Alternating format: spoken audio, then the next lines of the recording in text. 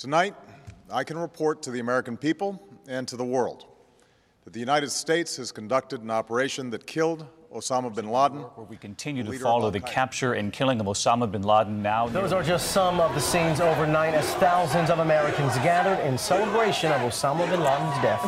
Former Navy SEAL Rob O'Neill says he has thought about the mission every day since that May Day in 2011. Multiple conversations you had with Rob O'Neill over the past year and a half.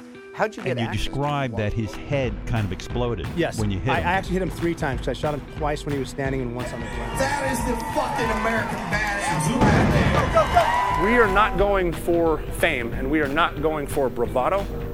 We are going for the single mom who dropped her kids off at elementary school on a Tuesday morning, and then 45 minutes later she jumped to her death out of a skyscraper. If you need help, hang up and then dial your operator. I'm Rob O'Neill, and this is the Operator Podcast.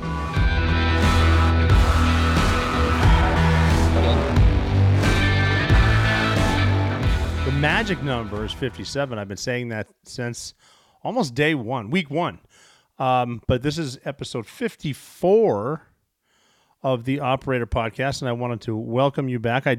I did get to travel a little bit, so we're down to one a week again. I went to Nashville the last week to hang out with my friend Ray Cash Care, and we got a little work done there. We were working with Watchtower Firearms, which is good. We talk about firearms a little bit on this because I don't want to step on any toes because that's how I roll.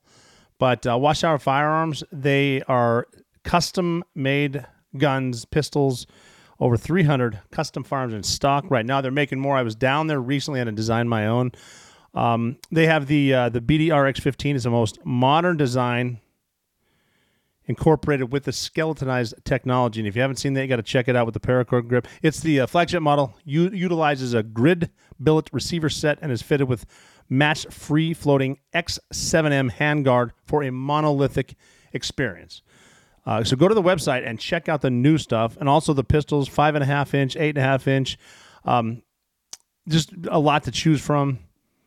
AR-15, AR-10, 9mm, law enforcement and military designs. We started a new team. You can check out the new ambassadors we have there: Nina Rogers, Mark D'Ambrosio, and Nick Johnson. And like I said, Ray Cash Care. If you don't follow him, you better follow him. He's there. He's running the show, and he's doing a great job. Master of push-ups. And then what I have on there on the website too is the NISRO rifle. It stands for Navy SEAL Rob O'Neill. That's on there. It's custom designed after the one I used in the Bin Laden raid. This one's cooler, made from scratch, but higher quality. And then Colonel Allen West has the BDRX 15. Like I'm just saying, and it's just a kick-ass place. Watchtower Firearms. Seriously, go check them out. And tell me what you think in the comments. And we have a lot to cover in about 60 seconds because I need to bring up the sponsor of the show, Allegiance Gold, because we talk about preparation a lot, and we talk about what is happening. A lot of banks are collapsing, and 186 more are at risk of collapsing, and your bank could be next. You never think anything bad could happen until it does. You might not unless the Fed does what they always do, like they did in March, print $300 billion out of nowhere, out of thin air, and that's just how they roll. It's going to make your dollar worthless. That is inflation. And there's a recession risk, and it could have an impact on your investments or your retirement account. So take my advice, protect your financial future with something real. Gold and silver from my friends at Allegiance Gold. Allegiance Gold can help protect your IRA or 401k with physical gold and silver, or if you prefer, have it delivered securely right to your front door. Since the beginning of time, there has been only one universal currency that is always of value, and that is gold. Allegiance Gold has the highest ratings in the industry. 5 stars with TrustLink, a AAA rating with the Business Consumer Alliance, and an A+ rating with the Better Business Bureau. You can invest with confidence because of the quality and the service of Allegiance Gold. Get up to $5,000 in free silver on a qualifying purchase when you visit protectwiththeoperator.com. Protectwiththeoperator.com. Do that today or give them a call at 844-790-9191. Do not let the Fed play Monopoly with your money. Protect your future with Allegiance Gold. So visit protectwiththeoperator.com or give them a call at 844-790-9191, 844-790-9191. Well, hell, but like I said, here we are, episode 54 of the Operator Podcast. I'm so happy you joined me, and I'm looking right at you. So happy you joined me. Glad we're together. I want to I'm not getting a lot of comments on future subjects. I've heard a few, and that's great. But go to at the Operator Podcast on Instagram or at McHuya on Instagram or Twitter. And you can find me there. I mention that every week. I do read a lot of the comments. I've started reading Twitter more, and I just think I've developed thick skin. I don't know why.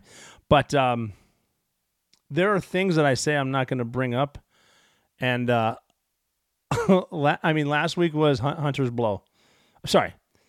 The blow they found in the White House, the cocaine they found in the White House. And I said I was going to address it and not talk about it again, but I had to because it was pretty quick how that investigation in the most secure building in the country ended so quickly, and now they just kind of wiped their hands of it. I guess, now here's what the word I'm getting, and it's odd to say it this way, but I guess there's a bag of blow in a cubby. That's where we're at now. They didn't know whose it was. They couldn't figure it out because every camera in the place isn't in there. They said there's a blind spot, which to me doesn't make any sense because there shouldn't be a blind spot. But if there is, who would have access to the blind spot and know where it is? It kind of narrows it down from the 500 potentials to, I don't know. So there's blind spots, and they didn't test it for any kind of DNA. And they didn't test it for fingerprints. There could be anything on a plastic bag of your sweat. Who knows if it's not good blow? Maybe some blood is on there. But they didn't test it, and they also didn't say what else was in the cubby. They won't release that. What else was in the cubby with the cocaine? Someone didn't just throw cocaine in there. What else was in there? And then whose gear is that? Whose hat is that? Whose bow tie is that? Whatever. But I guess again. I was told that the Secret Service treated it as a threat, as in a chemical weapon or a biological weapon, I guess. It could be anything, right? And I guess they blew it in place. They bipped it. They blew it up. I don't know how big of an explosion that is. I'm just thinking, and I'm not an explosive ordnance disposal guy, but I'm thinking if you potentially have anthrax in a baggie in the Situation Room, maybe dispersing it with, an explosion is probably not the best idea. That's just me. But, yeah, so they just said, it's over. We don't know. They managed to track down everyone from January 6th. But they couldn't find the coke burglar. But if I didn't mention that, I wouldn't go through my notes. And you know how I feel about notes. I have to read verbatim. I like to read right to you because people love to be read to. Actually, that's not true. When I get asked about public speaking, and for some reason people's fear is speaking in public, I think the key is, one thing you can screw up is don't write your speech down and read it, because if you get nervous, then you'll lose your place and then you'll panic. So have your bullet points and then have stories associated with them. When I give my speeches, I have pictures, and if I forget, which happens, and I've given so many speeches, I think actually last week in Nashville, I told the same story twice in a row because I remember talking and I had a slide. And I'm like, did I advance that or did I just not tell that story? Shit. And it was a good story. Don't write it down and don't really try to memorize it. Just get an idea and have stories associated with, from the military. They love PowerPoint. It's death by PowerPoint, every single slide. And if any veterans out there are active duty right now, how about the time when the communicator, the comms guy, the CCT guy, combat controller comes up to brief his part, and it is just shit everywhere. And these spider webs of who's doing what and whatever. It's the whole I don't need to know how the sausage was made, but it's and then the PowerPoint shit, man, it's you're not exactly riveting, sir. Not the combat controller. You guys are fucking awesome, but don't memorize it. Have a standard idea of what you want to say. Realize too, if a lot of people time themselves before they speak because you want to go for a certain amount of time.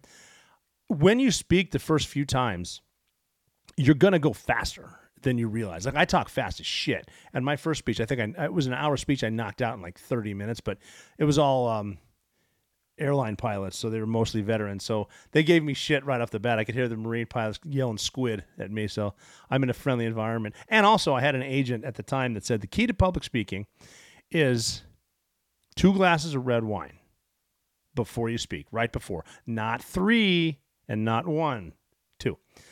And always remember, when you're speaking, people aren't going to correct the speaker, so you are the subject matter expert. If you forget what you're saying, just start talking about something that you know, and you'll be good. I don't know how we got off on this tangent, but that's not in my notes.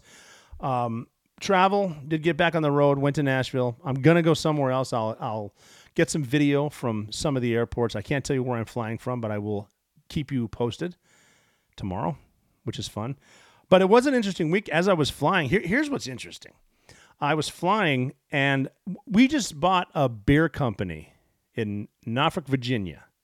That's a big-ass Navy base, bunch of Marines. All the SEAL teams are nearby in Virginia Beach. So we bought a brewery, and somehow on a tweet, which if you let it, can get you in trouble, but don't be the guy that apologizes. Just say, you know what, go fuck yourself. Or, shit, I was wrong. But, don't get up there crying, like whatever. There was an issue with something. Someone said something because they know that they know that my mother gave birth to a man and I will eat steak. So I probably don't vote as they do. So someone down there said something, blah, blah, blah. And I responded with something along the line. I did delete the tweet. I have to admit that. But I said something like, I just don't work with pedophiles. And we got some backlash. Here, I thought it was a pretty decent stand to take defending kids from kitty diddlers. No. Then they try to lump everything on me that I'm anti LGBT and all this stuff, and your beer companies.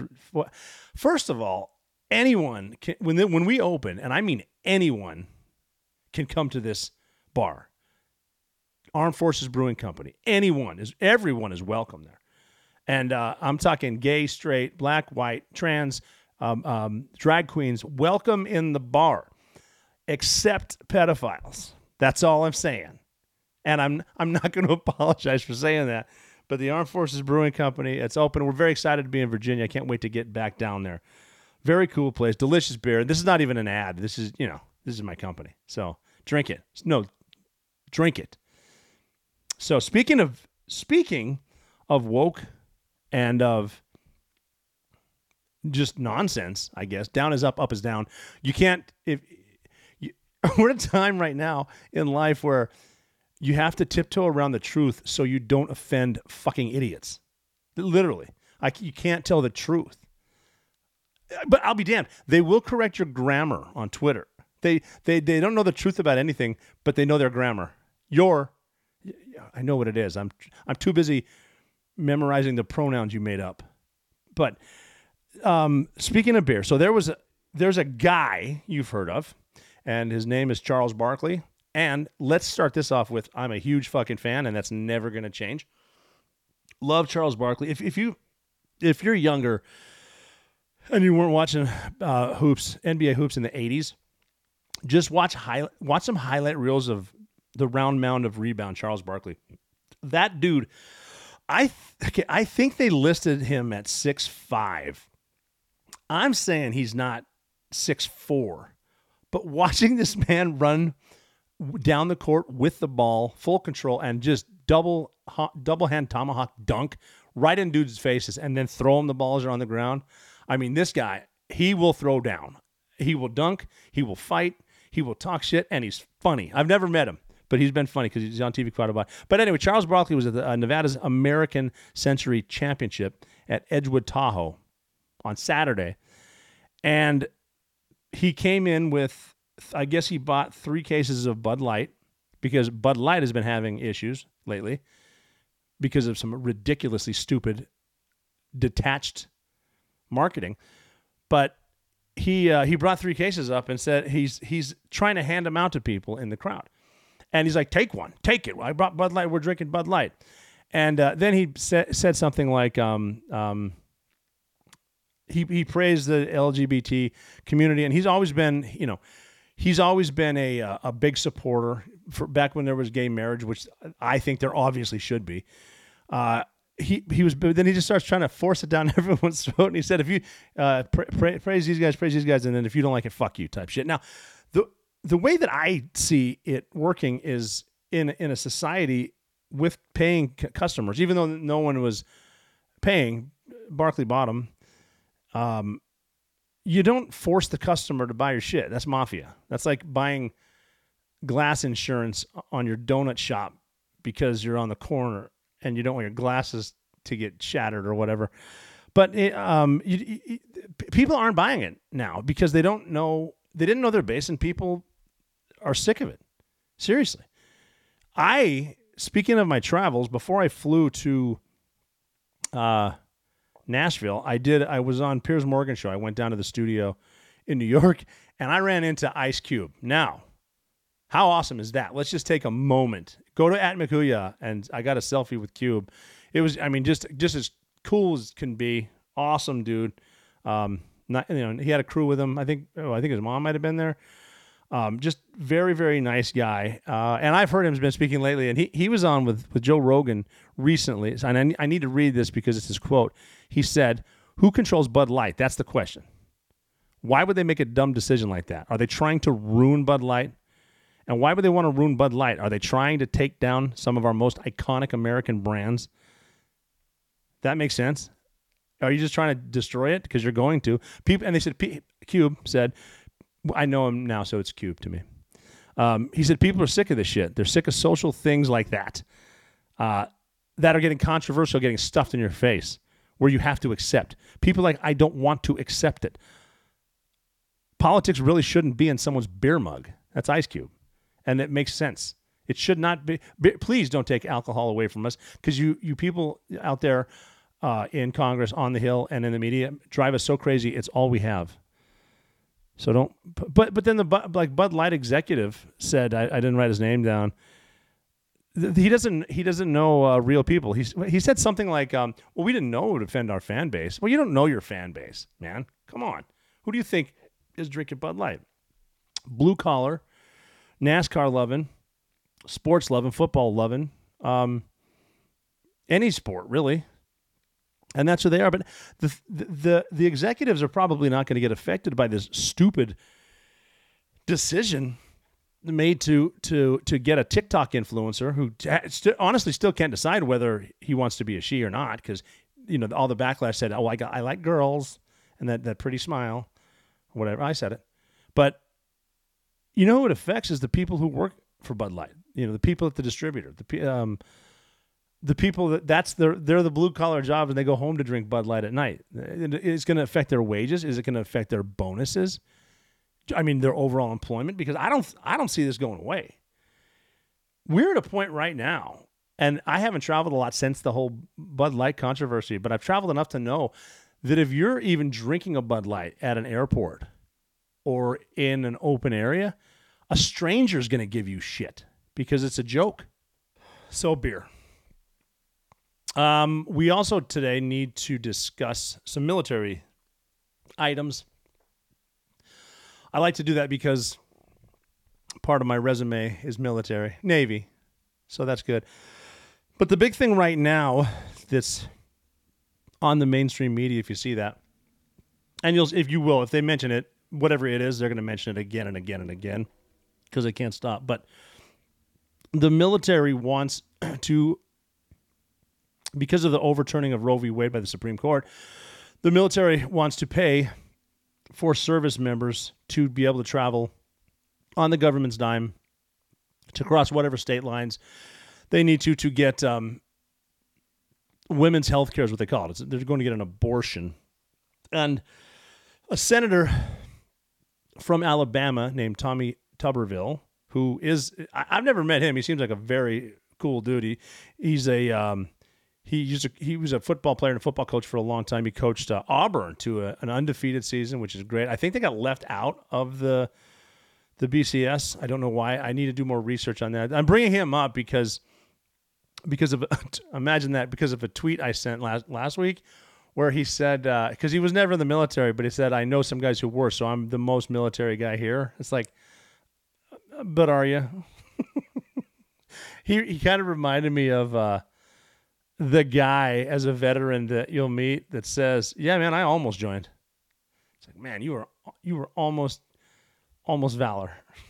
You were almost a cool, an action guy. But yeah, he said that, so I tweeted him. I was like, I just said what he said in a nutshell. So I said that, but I don't have a problem at all with him. He's kind of standing in the way of that, and a lot of the way that the budget is paid and the pay is. He's also standing in the way of a shit ton of officers making the higher ranking officers making the higher rank, which to me I think is fine. You don't need that many. There's too many damn officers.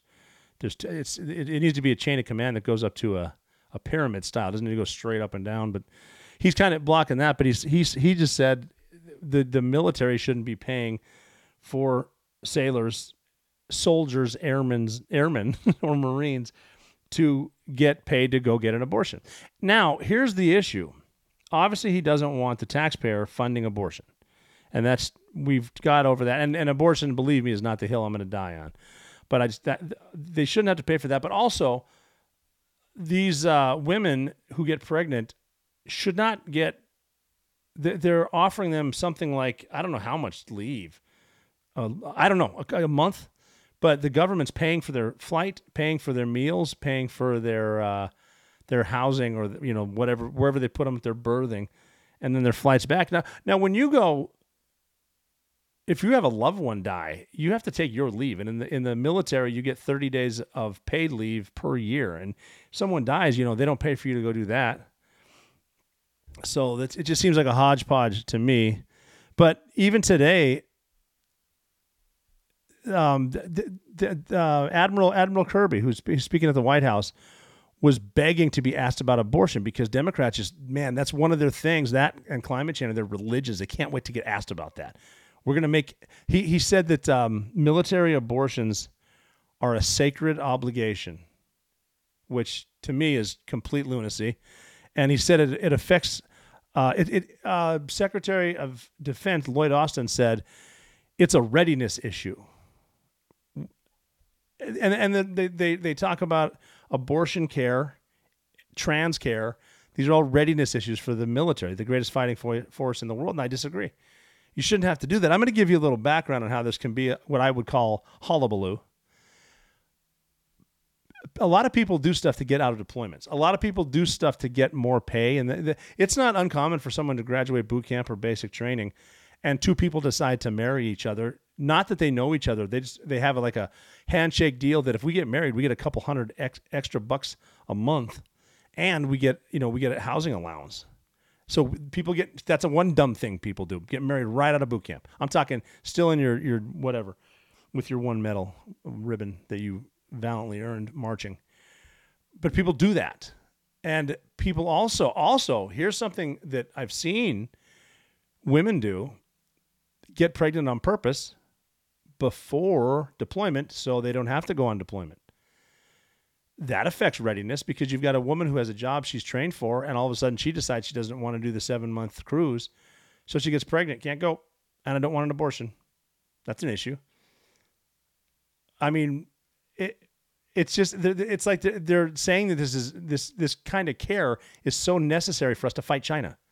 I have seen dudes before on ships because ship deployments can suck, especially underway on a ship. I have seen dudes, no, I didn't see it personally. I saw a video of a dude sit in a chair, put his leg up on like a bench and have a buddy jump on it to break it like his tib fib so he could miss deployment. People do weird shit like that. I saw a guy He did all the paperwork and all the physical training for buds to get to SEAL training, and he finally got through the process, and they sent him off the ship to go to. He quit that day, first quitter, in his dress whites. We were all in there getting a brief indoc, and an instructor came in and jokingly said, "Anybody want to quit?" And he goes, "Yep." And he left. I mean, people do weird shit to do that. So I think it's not simply someone can't, man the battle stations. They can't go to general quarters because we don't need to be. I don't think we need to be funding it. And I think it's kudos to the senator to stand in the way. It's like you don't need to push every single bill, every single spending bill through. I mean, the Pentagon doesn't have a great track record anyway for spending your money. And somehow we lose a lot of it in Ukraine because we're in a war with them. But that's just kind of the weird shit. Then, because we're talking about military, I need to bring up an admiral, and she's not even military. She's Admiral Rachel Levine. She's like in charge of healthcare and shit. Was a woman and then was a man and transitioned to a woman. And she was talking about her job is, I forget what her damn title is, fights every day to improve the health and well-being of all Americans. Now she's saying, she was asked in an interview, can't we just wait for these kids to go through puberty? And her response, as the number one health professional, was, well, what if they're going through the wrong puberty? To me, that just sounds loony. And she's defending the right of the kids, but give them whatever. So, and she's an admiral, the highest ranking trans officer in history. And she was arrogant enough to say, I didn't transition until after I had my kids.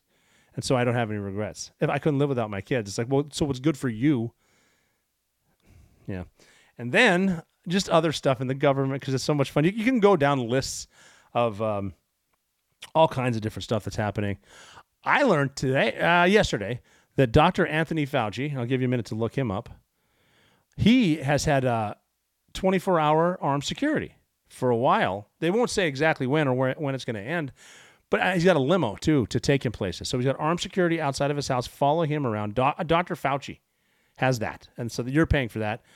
And it's one of those things where someone said, well, that's a president's detail, vice president's detail, permanent, president's. And they said, well, it's not the Secret Service.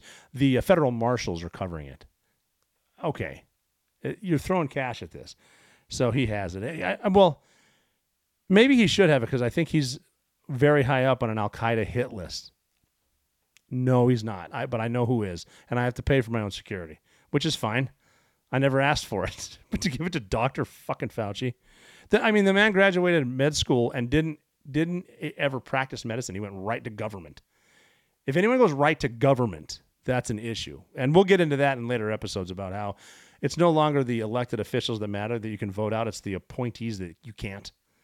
And he just retired, and I think he's making a couple $100,000 a year in retirement. He was the highest paid man in the government, too.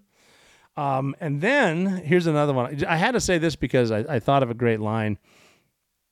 There's videos coming out, and it's on the internet. So you, again, take that shit with a grain of salt, too. And the TV, take that with a grain of salt. But a lot of these pictures and videos can't all be wrong about people crossing borders illegally.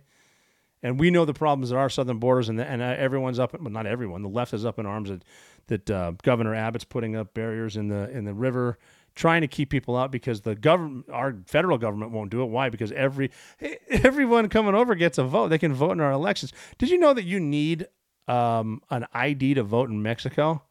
But if you're a Mexican, you can come over here and vote without an ID. To me, again, down is up, up is down. Don't tell the truth too loud. But you're seeing these long lines of people just walking. And the one that caught me was a really long line of Middle Eastern men walking into Europe. Men. Military-aged men. They didn't have any women with them. They didn't have any kids with them. Just men. So what are they up to?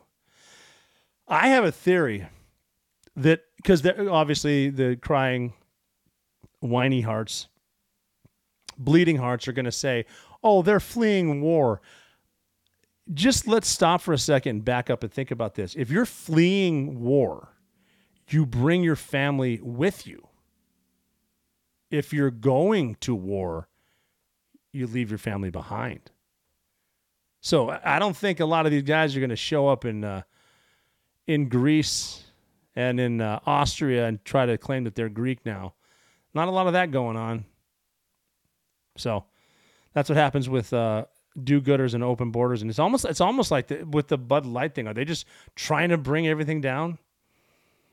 And again, I don't know a lot of these people, but I know about them. And then the other one too is that I wanted to bring up. There's finally a union boss, a police officer, cop union boss in L.A. that is saying, "It's get out, just leave." Telling cops like that you're not appreciated here. Go somewhere that likes you. And it wasn't as a get the fuck out, you asshole. It's like, seriously, for your own benefit, leave. Encouraging cops to leave, and I've seen it before where Florida's recruiting cops. There's a lot of places that would love these great cops. LAPD, hell yeah. And they're being told by the union reps are supposed to create jobs, not get rid of them. But this is probably looking out for the cops because the union boss realizes that the city council does not have their backs, and they don't. And that, again, those are people at the lower levels of the communist scale. Get rid of the police, bring in the chaos. That's what they're doing. And places in Los Angeles are probably never going to be the same again. If so, 20 years from now. Look at San Francisco where they locked up the ice cream. You're locking up ice cream because people are coming in every day stealing your ice cream. And stores are leaving. Crime is rampant. Drugs are everywhere. Chaos. But it just something, and that's got to be something about mental health too with these cops. They want to do their job, but there's a point. I know in New York, they'll watch crime happen. Like, what's the point of me intervening? I'm going to intervene. Someone will record the last part of it, see me cuffed. They can't even put them in a chokehold anymore because of these Soros-funded attorneys general. And, it's sad to see this happening to the cops. But, you get what you vote for. The only problem is, being from Montana, a lot of the people in California moved to Montana now, and they bring their fucking vote with them. So just to shift gears a little bit, speaking of gears, have you checked out Tactical Baby Gear yet? TacticalBabyGear.com. Go to it just to shop. It's incredible, the creativity, the stuff there, how organized it is, because as a parent, I have seen the chaos that goes on. I've been to war, and war has rules. Babies do not have rules. And if you can compartmentalize your gear, it's going to go a lot smoother, just like in combat. But dirty diaper, screaming fits, sleepless nights. Parenthood is not for the faint of heart. Tactical Baby Gear was founded by parents for parents. With kit you'll be proud to carry. You'll overcome every spit-up, blowout, and meltdown along the way. Prepare for what parenting is, but do it with everything looking cool. The newest one are these white pouches, because they're very popular. They come in the Baby E&E kit. And they're pouches that come 8 per pack, and you can open it. They're resealable, pull it out and use it. And then, you can keep these things in your pocket. So there's been a big demand on these wipes. And it's good to keep them in places like in your pockets, because I don't know if you know this, but babies are unpredictable. Their poop schedule is not on a schedule. It can come anytime. So these wipes are 8 wipes per resealable pack, 10 per package. And that's for $5. 80 of them for $5. You got to check those out. I also like the complete diaper bag kits. 7 different mod panels and all the Velcro. Like I said, with the patches, you can put all the cool stuff on there. Tactical totes. The packing cubes are huge. They're little net-like zipper bags where you keep stuff in order. I know a lot of guys out there, especially former vets, like to be compartmentalized. This helps. When you need to get to your stuff, you should know where it is. Tactical Baby Gear does that for you. It's highly practical, highly functional, extremely high quality. It's always ready, and there's everything there: baby carriers, strollers, wagons, everything in between, with a lifetime guarantee.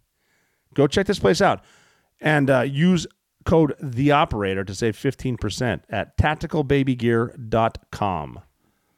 So tacticalbabygear.com. Use code THEOPERATOR, save 15%. Also, make sure you check them out on Instagram. Very cool Instagram page, at Tactical Baby Gear. Because we all like to say, don't tread on me, but now we can say, don't poop on me. TacticalBabyGear.com, code the operator. All right. So during that break, doing a little review and whatnot.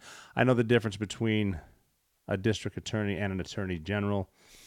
The point I'm getting at is a lot of the swamp behind it. You don't need to climb very far up a government bureaucratic tree to get a little Soros shit in your eye. So a lot of people are working on a lot of things, but I said attorneys general when I meant district attorney. You know what I'm saying. But it's all the same thing where a lot of the bad policies that are paid for by the communists result in people wanting to leave their state, and then they end up in places like Montana. They say they don't want to go to Florida because of whatever normal reason they say they don't want to do anything because fascists. And also, this is what happens when you take notes and try to read and you lose your spot. I lost my spot. I want to clarify. Rachel Levine is the Assistant Secretary for Health at the Department of Health and Human Services. So the second in command there. Wanted to make sure I was giving the admiral proper credit. And, she is an admiral. And I think she was meritoriously promoted to 4-star admiral, which is pretty dope. We didn't have that in the Navy when I was in the Navy.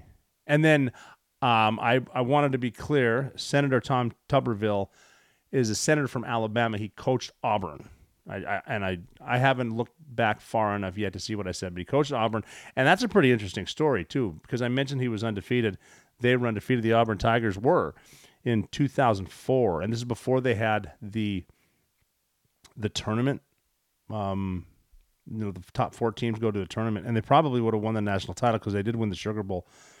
I think they beat Virginia Tech. They finished the season at 14-0, but they ended up in the final rankings as number 3 behind USC and Oklahoma, and USC beat Oklahoma pretty good in the national championship game.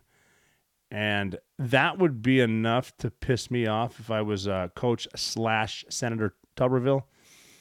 But later, knowing you could have beaten both teams ahead of you, but later USC had their title stripped, so there is no national champion for 2004.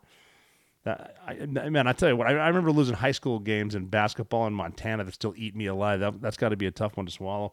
And the reason that they didn't get into the national championship, something that I read, it was a long break. Something that I read was the schedule. Their schedule was too easy. They played too easy of teams, even though they were beating the crap out of really good teams. They beat Tennessee twice that year, I think, and Tennessee was really good. They beat them in the SEC. They won the SEC championship, and usually if you win the SEC championship, you should probably be a contender for the national championship. But I wanted to clarify those two things, and they're important for this segue because Rachel Levine is obviously big on the abortion and the trans. These are elective surgeries that they want the military to be doing, and I don't think that's much for readiness. You do what you want. That's fine, but I don't think it has anything to do with military readiness, and Senator Tuberville is kind of blocking that too. And it's a fight we're going to watch and definitely talk about in the weeks to come, because the weeks and months to come, because nothing in Washington. Well, of course, they're coming up on a recess pretty soon. They're sure as hell quick to get out of there when they can. But the readiness thing, this would have gone under the radar had it not been for an American soldier going AWOL and crossing the demilitarized zone in North Korea, South Korea, right by the. So just a little background. Again, lots of episodes that we can talk about this. North Korea and South Korea. It basically started at the end of World War II, and this happened all over the place, like the Iron Curtain, where Russia stopped here and we stopped there. And then, so that was the 38th parallel, sort of. There was a long fight. And it's not even considered a war still. And it's not even over, whatever it was. But 36,500 Americans were killed during the fighting. And that's got to be brutal. I haven't been to Korea. I've never been to Korea. But people say Korea in winter can be brutal. And I can imagine just something like Alaska with right on the water, big mountains, snow, all kinds of fun shit like that, where first sergeant would make sure we're all out training or whatever. But it ended as quick as it began. It on July 27th, anniversary coming up, 1953. But in total, I think 3 million people were killed, which made it, they say, the deadliest conflict of the Cold War era. And they didn't. There was never really war declared. There was never a peace treaty. There was an armistice signed, which is purely military. So just military signed it. No nation is a signatory, and it's just there. And it's like the dudes that signed it. They signed a few different copies and left. They didn't really acknowledge each other. And the 5 major things it did was it suspended open hostilities, which is always a great thing, and withdrew all military forces and equipment from a 4,000-meter wide zone, establishing the demilitarized zone as a buffer between the forces. So basically, we're fighting right here as the front line. We'll back up 2,000 yards. We'll go back 2,000 yards. We got your 4,000 meters. They're roughly the same. It prevented both sides from entering the air, ground, or sea areas under control of the other, arranged release and repatriation of prisoners of war and displaced persons, and it established the Military Armistice Commission, or MAC. You got to have a good abbreviation. MAC's always cool. And other agencies to discuss any violations and to ensure adherence to the truce term. So I guess we call it a truce. So that's an important area. And there has been Americans killed there. There's no, I guess, again, I haven't been there. There's not really much of a physical border. It's kind of a no man's land, but you can run across. And North Korean soldiers will shoot defectors, and it's always defectors leaving communism. Not a lot of South Korean troops shooting their soldiers trying to run into North Korea, but this is why it's important. We talk about military readiness. There's an E2 private in the Army named Travis King. And he got in some trouble. He'd been stationed in South Korea, and he got in trouble out in town, is what we would call it. So he would go out into the clubs or whatever. And he's 22, getting a brawl, a little aggressive, a couple cocktails. It happens. But he'd been hit with 2 assault charges. He paid like he was in the back of a South Korean cop car, like he broke it down or was kicking in the back. We've all been there. Or have we? We have. Some of us have been there. But he got a little aggressive with the cops, and he paid the equivalent of like $4,000 to fix the damages. Another incident, and so he's going home. They're going to fly him back to Texas, and he's going to face some military punishment. I don't know how much punishment you're going to get then. But here's where my thing of readiness comes up, of operational readiness. It appears to me now. Okay, so he's an E2, 2 years in, and I'm assuming that's like you get E2 basically right out of boot camp. You graduate boot camp, maybe you finish your specialty school. You get your stripe. He wasn't a private first class, which is an E3 yet, and I'm assuming that's because he got in trouble a couple months ago, which is fair. But they're not gonna throw you in the brig for what you're doing. He was not properly briefed on North Korea and what happens in North Korea. North Korea is a hermit state, and they are brainwashed from the word go. They think like Kim Jong-un and his dad Kim Jong-il, and then Kim Il-sung before him. The Kims have been running it for a long time, and they came in. We'll get into this one in another episode. They came in at first saying, hey, I'm going to take over. You give me your land. You don't need to own anything. The government will take care of you. This is what happens. And I hope college kids are listening to this, because this is how the beauty of socialism turns into complete butchery. But the people there are so brainwashed. They obviously only listen to state-run media. They don't have internet. They don't have lights. There's no animals in the street because they're eating everything they can find, including plants and wood and shit like that. It's a really bad place. And so the soldiers on the DMZ are also not only are they brainwashed as far as most people, like they don't understand the concept of trash, because why would you throw anything away? Because you can eat it. And they also know that Kim Jong-un is a god, that they're raised that. And they're convinced that if you do find an animal, they can hear you talk bad about them. Your worst enemy is your teeth or some shit like that. So North Korea, not good. And they have nuclear weapons. They're very close. It's debatable, but not debatable, but it's bad because Kim Jong-un loves the spotlight, and apparently he loves scotch, but he loves the spotlight, and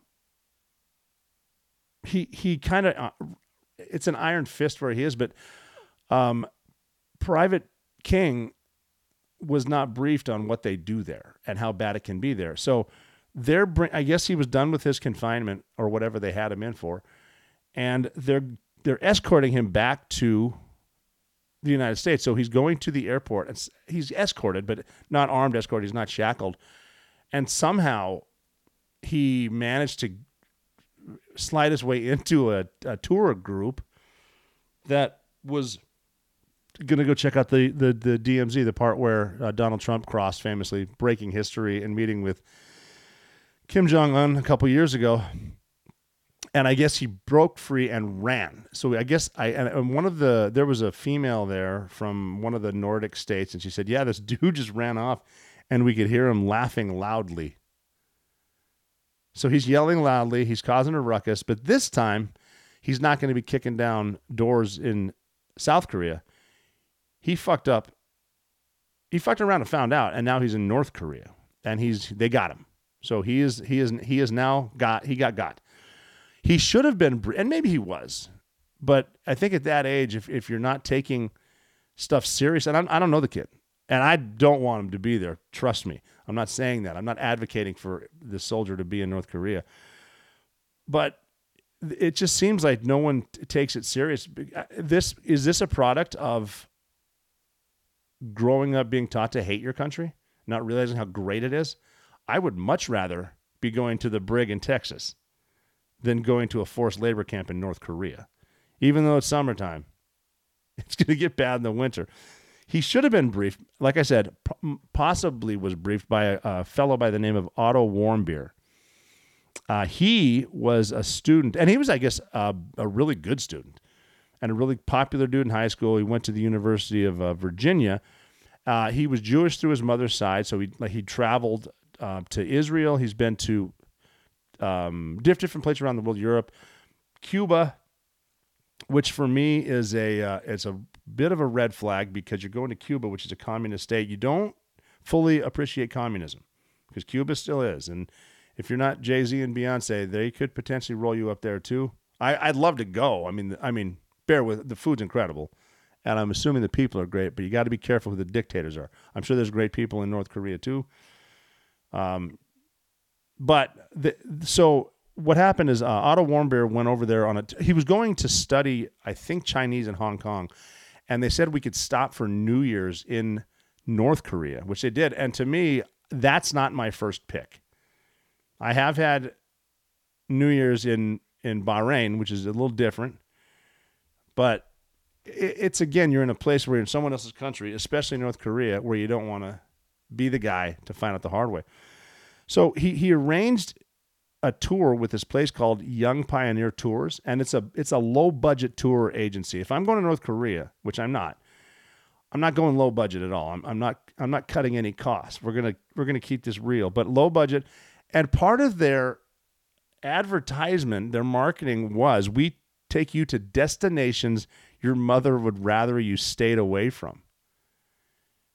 And that's another indicator, and we're in North Korea. They're literally in North Korea staying at a hotel where they have New Year's, which means they're boozing it up. They're young kids, and they're having fun, passing no judgment whatsoever, trust me.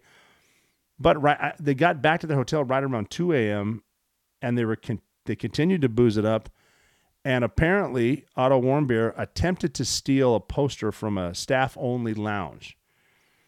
Now, keep in mind, these people in North Korea will turn on their children. their children will turn them in if they hear anything bad about dear leader. Kim Jong-un he played golf one time and shot an 18. And he said, well, that's it. I guess I'm done with golf. And if I had 18 aces in one day, yeah, I'm hanging them up too. Hanging up the boots, baby. But he attempted to steal a poster in a staff-only lounge, and he pulled it off of the wall, which is a no-no. But he said it was Otto said it was too heavy too big to steal. And it's a poster of Kim Jong-un saying something about, follow the victorious and glorious big dick leader, whatever it says. I don't read Korean. But he said he couldn't take it, so he set it down. And a staff member came in the next day and said, when I left work last night, everything was fine. But I came back, and this poster was on the wall. So they have, I guess, they have footage. They found out who did it. We should have hired the North Koreans to put the cameras in the White House. We'd know whose blow that was. But they found out who it was, and it looked like Otto Warmbier. He's leaving. I think the next day. He's at the airport getting ready to leave North Korea, joshing with his friends, BSing about the booze. How much fun did we have last night? And I guess 2 North Korean soldiers came up. They didn't say a word. They tapped him on the shoulder. They turned around and left.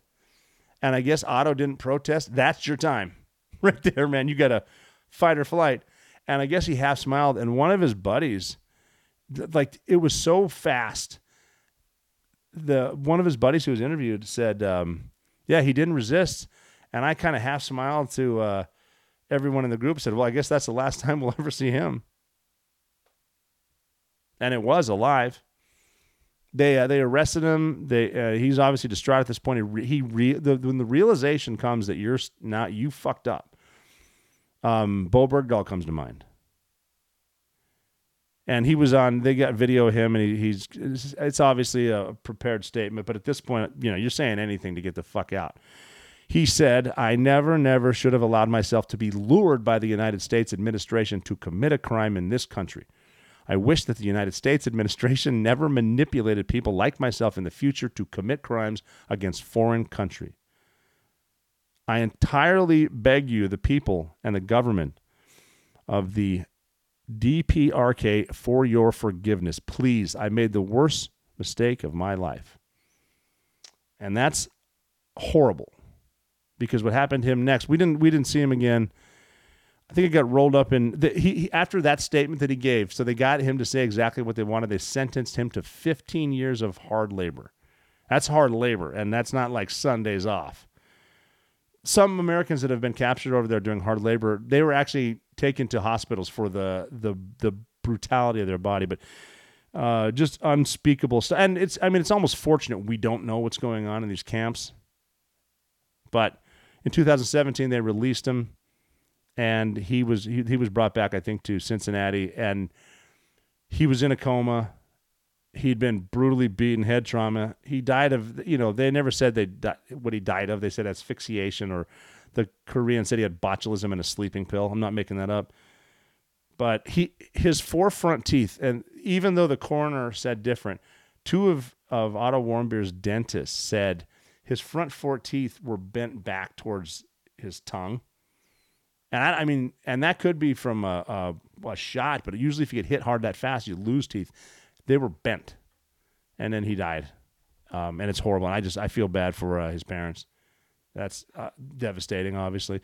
And now I feel bad for Travis King's mom, Claudine Gates, because she's just proud of her son. He's in the military, and he's protected by the military, so he's safe. So this is where a lot of preparation, military preparation, this is part of it. Situational awareness. Where are you? What do we do if? And now, Otto Warmbier was not part of the military, but if anything, it's tragic. Unbelievably tragic. That's got to be a lesson taught. We don't need to be worried about command climate. And we don't, this is where you are. This is very serious. Those are bad guys. Here's how they think, and they don't think like you. Not everybody thinks like you. And just because you don't like someone doesn't mean they don't like you. You cross that border, especially now, because Kim Jong-un loves loves publicity, and he loves leverage, and he loves to be tough because apparently he's short, whatever, never met him either. But we just docked the USS Kentucky in South Korea. What is the USS Kentucky? Well, that's a ballistic missile submarine with nukes on it. These are the first nukes we've ever put, not ever, but we've had in South Korea. The first nuclear weapons we've had in South Korea since 1991. This is the first visit from a nuclear submarine carrying nuclear weapons since 1981. And now we got people out there saying, well, we know that Korea might have nuclear weapons now, but we have more on this boat than their entire arsenal. It's like, really? Oh, thank goodness. Because a nuclear holocaust is a good idea. Do you think for a second now, I mean, can they brief the soldiers that are there that we got a sub coming in, it's potentially volatile, and now obviously that Korea's launching missiles again? You think that the Koreans are going to be quick to want to give him back? What kind of leverage they have now? They're not going to. It's sad, and we have this administration. And do you think Kim Jong-un doesn't know about the drag queens that we have that are recruiting for us? They're used to recruit for us. How weak we've gotten, just as a deterrent. They're not doing anything. Watching the president of the United States talk to a leader of a foreign nation, and he sounds like grandpa trying to whisper his way through grace at dinner while he's falling asleep in his mashed potatoes. No, this is bad. And this is what the military needs to be telling its people about. On a final yet positive note, I think it's very important to know your heritage, know your history. You don't need to be proud of everything, but you don't need to delete it because you don't like something that someone did a long time ago. I personally am very proud of this, even though I had nothing to do with it. And I mean, you're going to find people who just disapprove of everything, but I think you should be proud of this because it's proof of how great this country is and how we might not start off the right way, but we're continually trying to get better, which I like. Today's July 19th, and that is the anniversary of the Tuskegee Airfield opening up July 19th, 1941. And if you're not familiar with the Tuskegee Airmen, they are black servicemen of the U.S. Army Air Forces who trained at Tuskegee Army Airfield in Alabama during World War II. They constituted the first African-American flying unit in the U.S. military. The first black pilot in war was actually an American, Eugene Jacques Bullard, who couldn't fly with the United States Army. He actually flew with the French. But he deserves the credit for flying there because you're breaking new ground, seriously.